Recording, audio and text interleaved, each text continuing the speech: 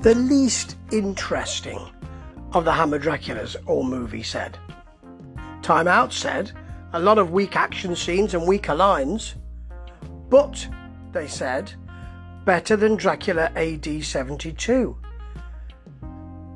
And no, but the Satanic Rites of Dracula is different to Dracula AD 72. It's generally a movie that is overlooked or even derided by people who enjoy Hammer movies because it's the last of those Hammer Dracula movies. Really, the only vampire movie that Dracula make after this is Legend of the Seven Golden Vampires, which is similarly looked on askance. And also it's the second of those two Hammer Dracula movies that were updated to be of their time.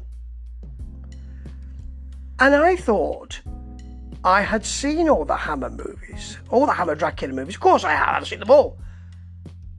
But I'm amazed to find that I haven't seen this movie. I'd seen scenes, but I just hadn't seen the whole thing. So I sat down and watched it for the first time. And you know what? It's bloody good. I can understand why people don't regard the Satanic Rites of Dracula as something special, because it isn't a Hammer Dracula movie, really. It's a different kind of movie. It's a movie that tries to be modern and succeeds, but that mashes up a couple of styles. Because early on, what we start with is a secret cabal, coven, a secret ritual, satanic ritual in a country house, and someone being kept hostage by henchmen. And throughout this movie, those henchmen who generally ride motorcycles and have guns will all be dressed in a kind of Afghan and sheepskin waistcoat. It's a good uniform and very of its time. He escapes and and gets back to his office, his cell, which is a government spy cell. And the first 20 minutes, half an hour, is people like William Franklin, who's very dependable, and Richard Vernon, who's more upper class, dependable, talking about what they're going to do with their spy operative. Taking his watch off and opening the back to find a couple of tapes in there. This is 20 minutes, half an hour in sleek, high-tech, for the time, brushed chrome offices with those big computers with the big tape spools in. And I thought at one point, am I in the right movie here? I've seen the movie, I've seen the credits, I know that these people are in there and I know what I'm watching, but am I really watching the right movie? And the thing is, it's very successful as a spy thriller. The music of the titles and the escape and all of that are very Lalo Schifrin, very spy, very bongos and flutes and harping brass and all of that. But what we haven't got, which we had in AD 72, is something familiar at the beginning where Van Helsing and Dracula are fighting on a coach in vague Victoriana. That's comforting because that's where we've come from. We have none of that here. This continues from where the first film left off. So there's nothing to hold our hands and say, we're okay. We're going to be in familiar territory. We're not. And I understand that some people don't like that. But they segue from a spy story, adding a police officer. Michael Coles did a lot of work in the 70s for Hammer. You'll see him on the Sweeney and that kind of programme. He gets involved. He's a very physical police officer. He's brought in with Franklin and Vernon to try and break up the coven. And that segues into the Dracula fable, but done in a different way. And one of the people the person I watched it with, my friend Alan, hello Alan, as Dracula entered, and he enters in a very downbeat way. Yes, there's fog under the door, but it's the door of a bedroom, opens, there he is, looking fantastic, as only Christopher Lee can with the cape, wears the cape so well, wore the cape so well, but you don't get any regeneration. Alan was saying, I feel cheated, where's the regeneration? We know at the end of Dracula AD 72, he dropped onto spikes and was spaded into those spikes quite nastily and viscerally by Van Helsing. Where's that? But they've added a really nice wrinkle, because St Bartholomew's Church, where that all took place, is now an office block. I mean, they've thrown it up quickly, clearly, but it's a multi-storey office block of the kind that was around London at the time, and it's part of Denham Industries. And at the top of that sits the Count, who's now a venture capitalist, a vulture of that type, of the kind that we had in the 70s, in the mid-70s, people starting to pick the bones of companies clean and making money. And this is a great idea, and I think they should have done more of it. He's got unlimited wealth here. There is a lovely scene where Peter Cushing is here as well, of course, as I should mention, as a Van Helsing ancestor. So we do have Christopher Lee and Peter Cushing just to hold your hand a bit. But he, in the evening, goes to the atrium of the building where he sees the security guard and says, I'd like to speak to Mr. Denham, please. The security guard says nobody speaks to him. He's being watched by CCTV, and he says, I think he will see me. My name is Van Helsing. Oh no, the security guard says. No one gets to see him. Red phone rings on the counter, picks it up. Oh yes, he wants to see you right now. Of course he does. So he goes up to the room. There's a light shining in Cushing's eyes. You can clearly see it's Christopher Lee, even though he's doing some kind of Middle European accent, which he did like to do in his career. But he's a businessman at the top of a huge business conglomerate, a bit like Thorn Industries in The Omen. And it's done in a really sleek, a really good, assured way. There is a subplot, of course, and that involves the reason why Franklin and Vernon are so involved is because there is a Nobel Prize winning microbiologist as part of this group who they know. So that obviously piques their interest. He's Julian Keely, played by Freddie Jones in a furniture-chewing performance, as Freddie Jones could sometimes do, but you know, here it works, because he has one main scene with Cushing, who goes to see him, who knows him very well, and he's sweaty from the beginning, and frightened, but absolutely subsumed and consumed, that's a better word, by the satanic rituals and by his fealty to Dracula. And he's creating some kind of plague virus. This is a wonderful scene for one lovely moment where Freddie Jones is lying on a chaise longue talking to Peter Cushing, and one of the henchmen breaks in, Afghan, waistcoat, very nice, fires a stun pellet at Peter Cushing, and just before Peter Cushing drifts off, Freddie Jones holds his hand and says, "Don't leave me." That is a lovely piece of work.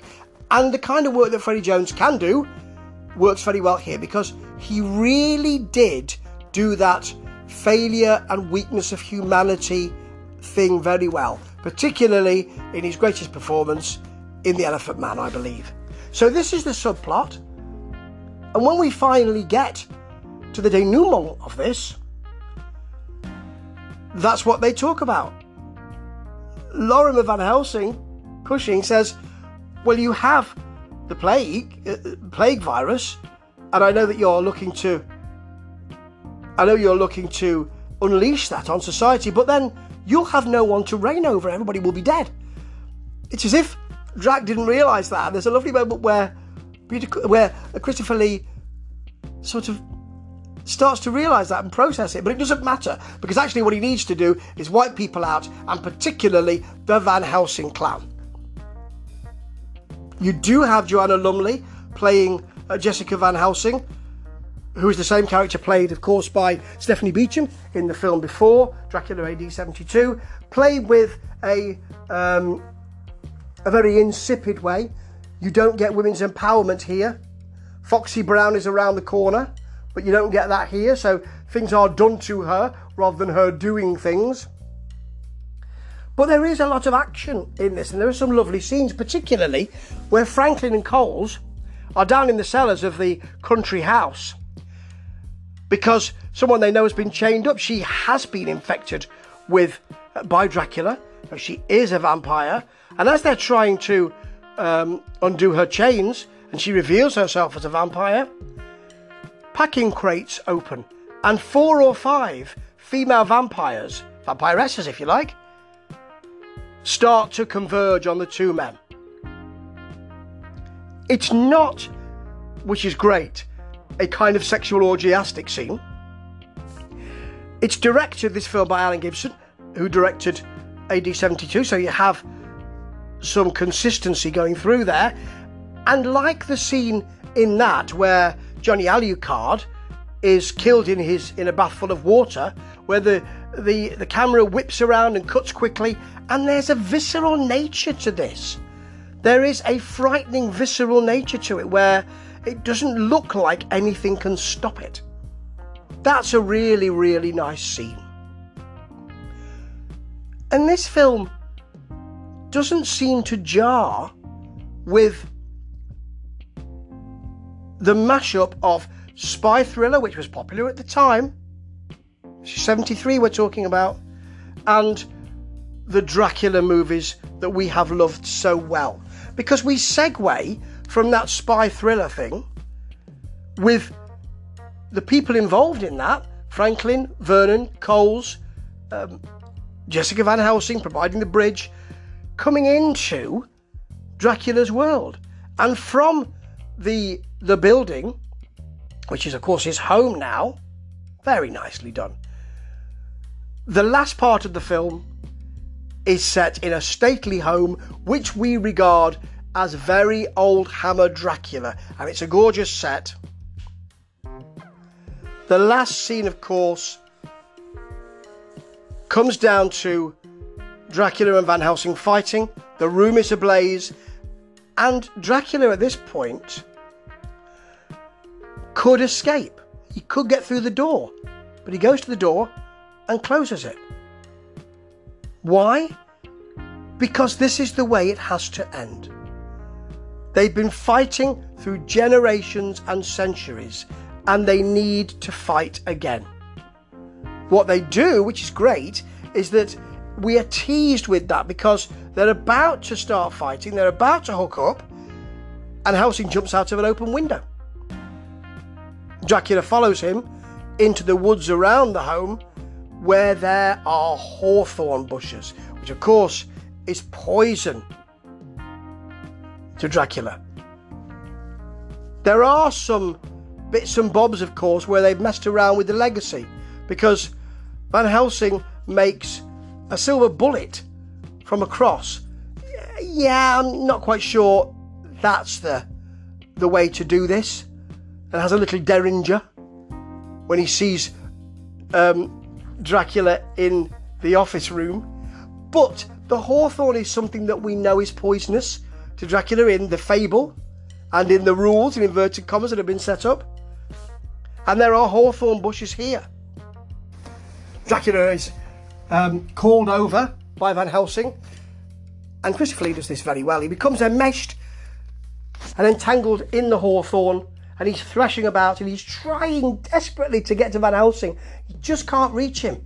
And as he falls, the hawthorn wraps itself around his head in a pseudo-religious crown of thorns. And I know this is simple and easy, but I do like these touches. And the time lapse from him fading to bone is done very well as well. They've got a handle on this by this time. So when we talk about weak action scenes, there are a lot of action scenes in here. And there are a lot of set pieces, but the film seems to be all of one. It doesn't seem to be a nasty, jarring film. It's very smooth and well done, well realised. And whereas in AD 72, they were saying, well, we're bringing this up to date now. We're going to give you a little bit of something from the past, and now we're bringing it up to date, and we're going to give you those swinging 60s tropes, even though they weren't around by 72. We're going to give you, a hip band, Stoneground, who were around at the time and have released albums. We're going to give you the kids in their bar, were desperate for kicks. We're going to do all of that and give you some of those tropes. Here, they don't give you any of that. They say, we're straight into this. This is part spy thriller, which are popular at the time, and part Dracula story, which you used to like as well. They don't give us anything to ease us in, and I like that. And this is a very assured film. Didn't do well at the box office, isn't very well thought of generally, but I am so pleased I sat down and watched it. It's a 4.5 out of 5 Ramble rating, and it's a good, effective, actually at times quite frightening movie. So if anyone says to you, oh no, that movie's terrible, I know it's awful and rubbish, say, watch it again and tell them Swifty told you. Ta-ta.